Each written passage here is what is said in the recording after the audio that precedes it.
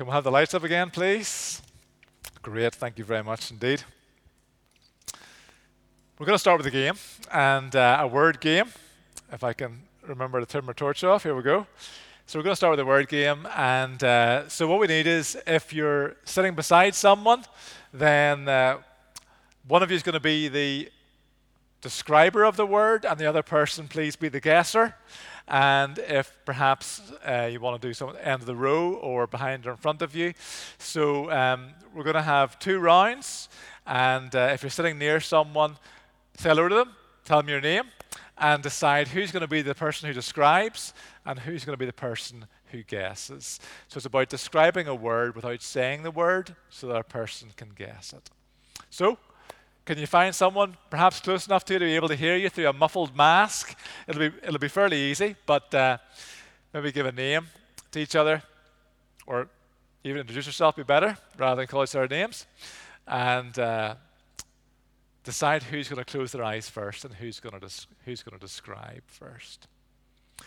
Okay, so the person who's going to close eyes, please close your eyes. Okay, eyes closed, and here's the first word up on the screen. Brilliant. Okay, and that word will now go. And see if you've got about 5-10 seconds. See if you can describe that word without saying the word and get the other person to guess. Off you go.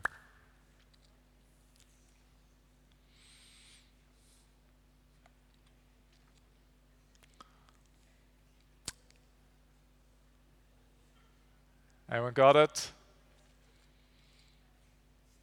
Okay. Anyone get it? Okay, it's light. Well done. Okay, other person, close your eyes. Go the way around this time. And here comes the word up on the screen. And now the word's going to go. Okay, off you go again, please.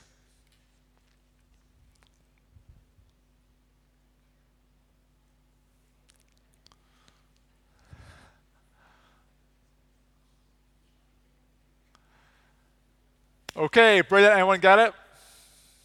Slightly more tricky, this one.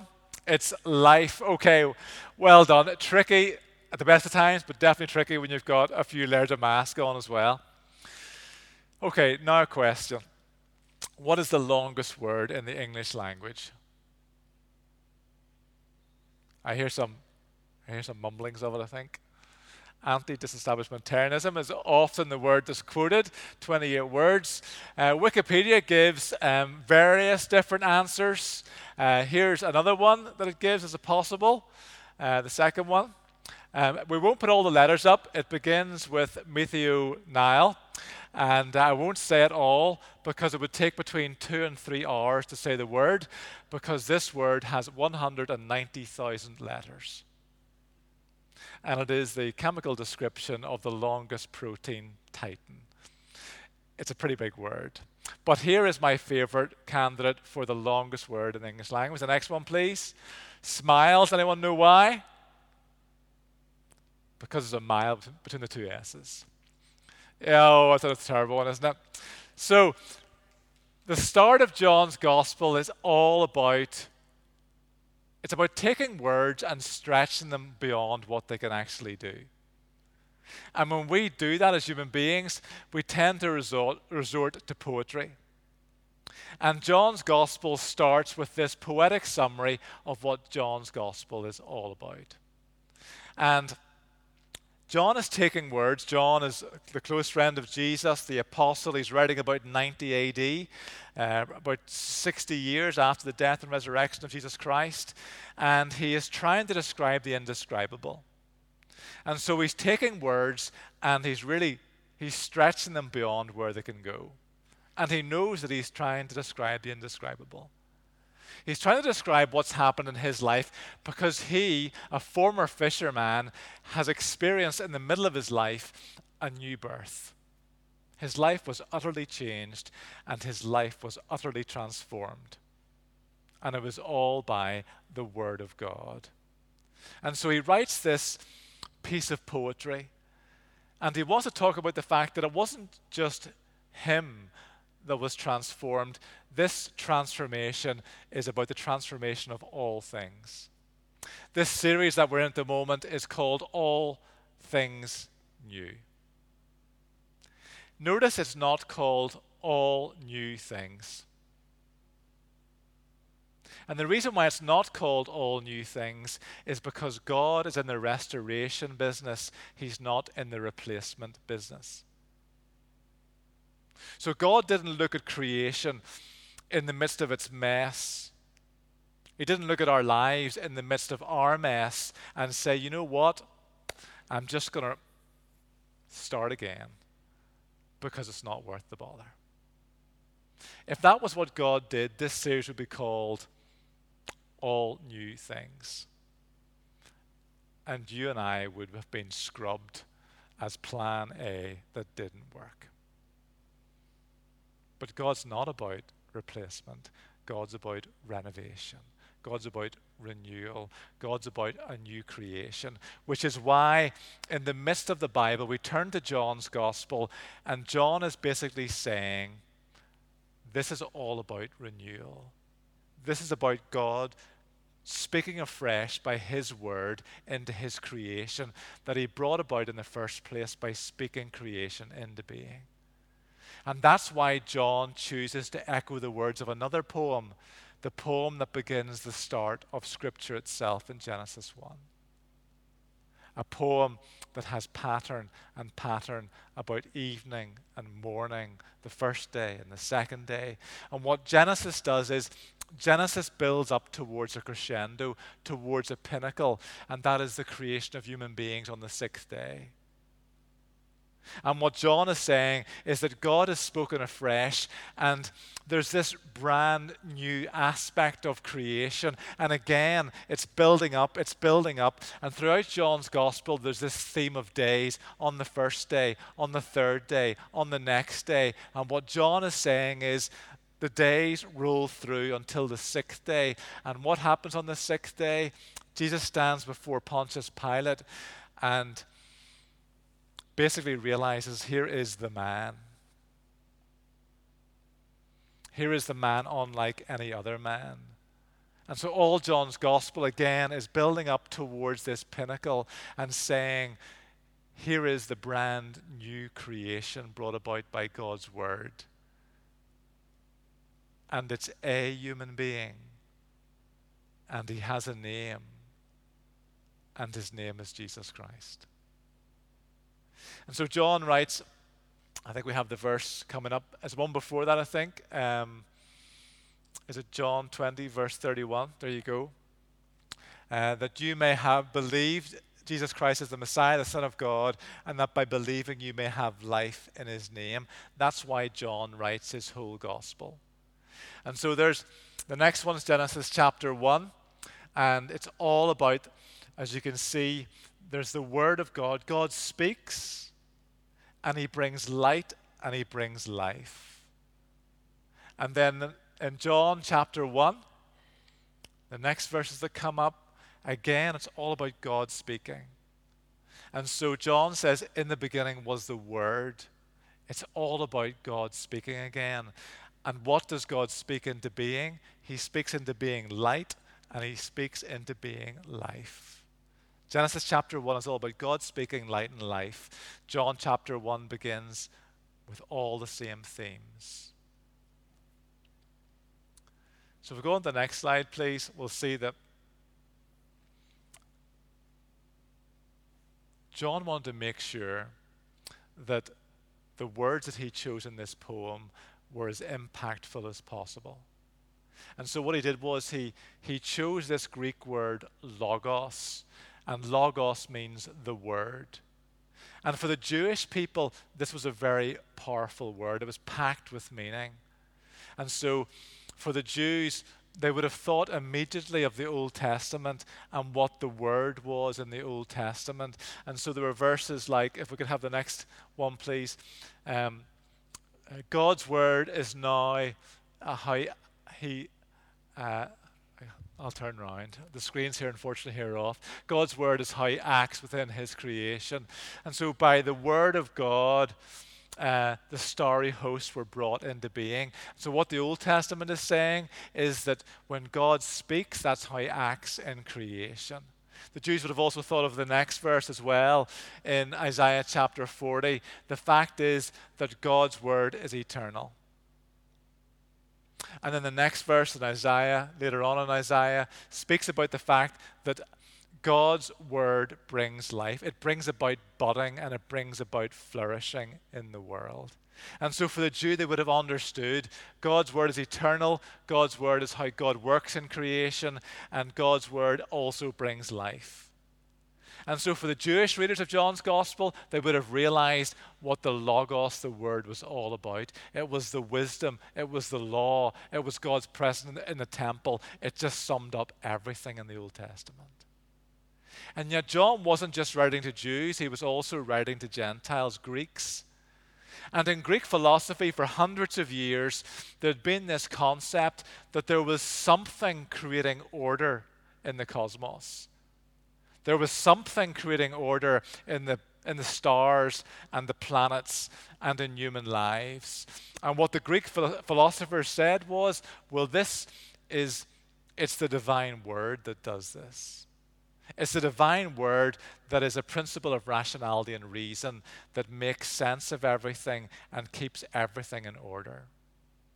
And what John is saying very boldly at the beginning of this poem, at the beginning of this gospel, and he's saying to the Jews, everything that you understand about God and how he works in creation, and saying to the Greeks, everything you understand about Greek philosophy, understanding the cosmos and how everything fits together and how everything has order, well, it's all summed up in this reality of Logos, the Word of God.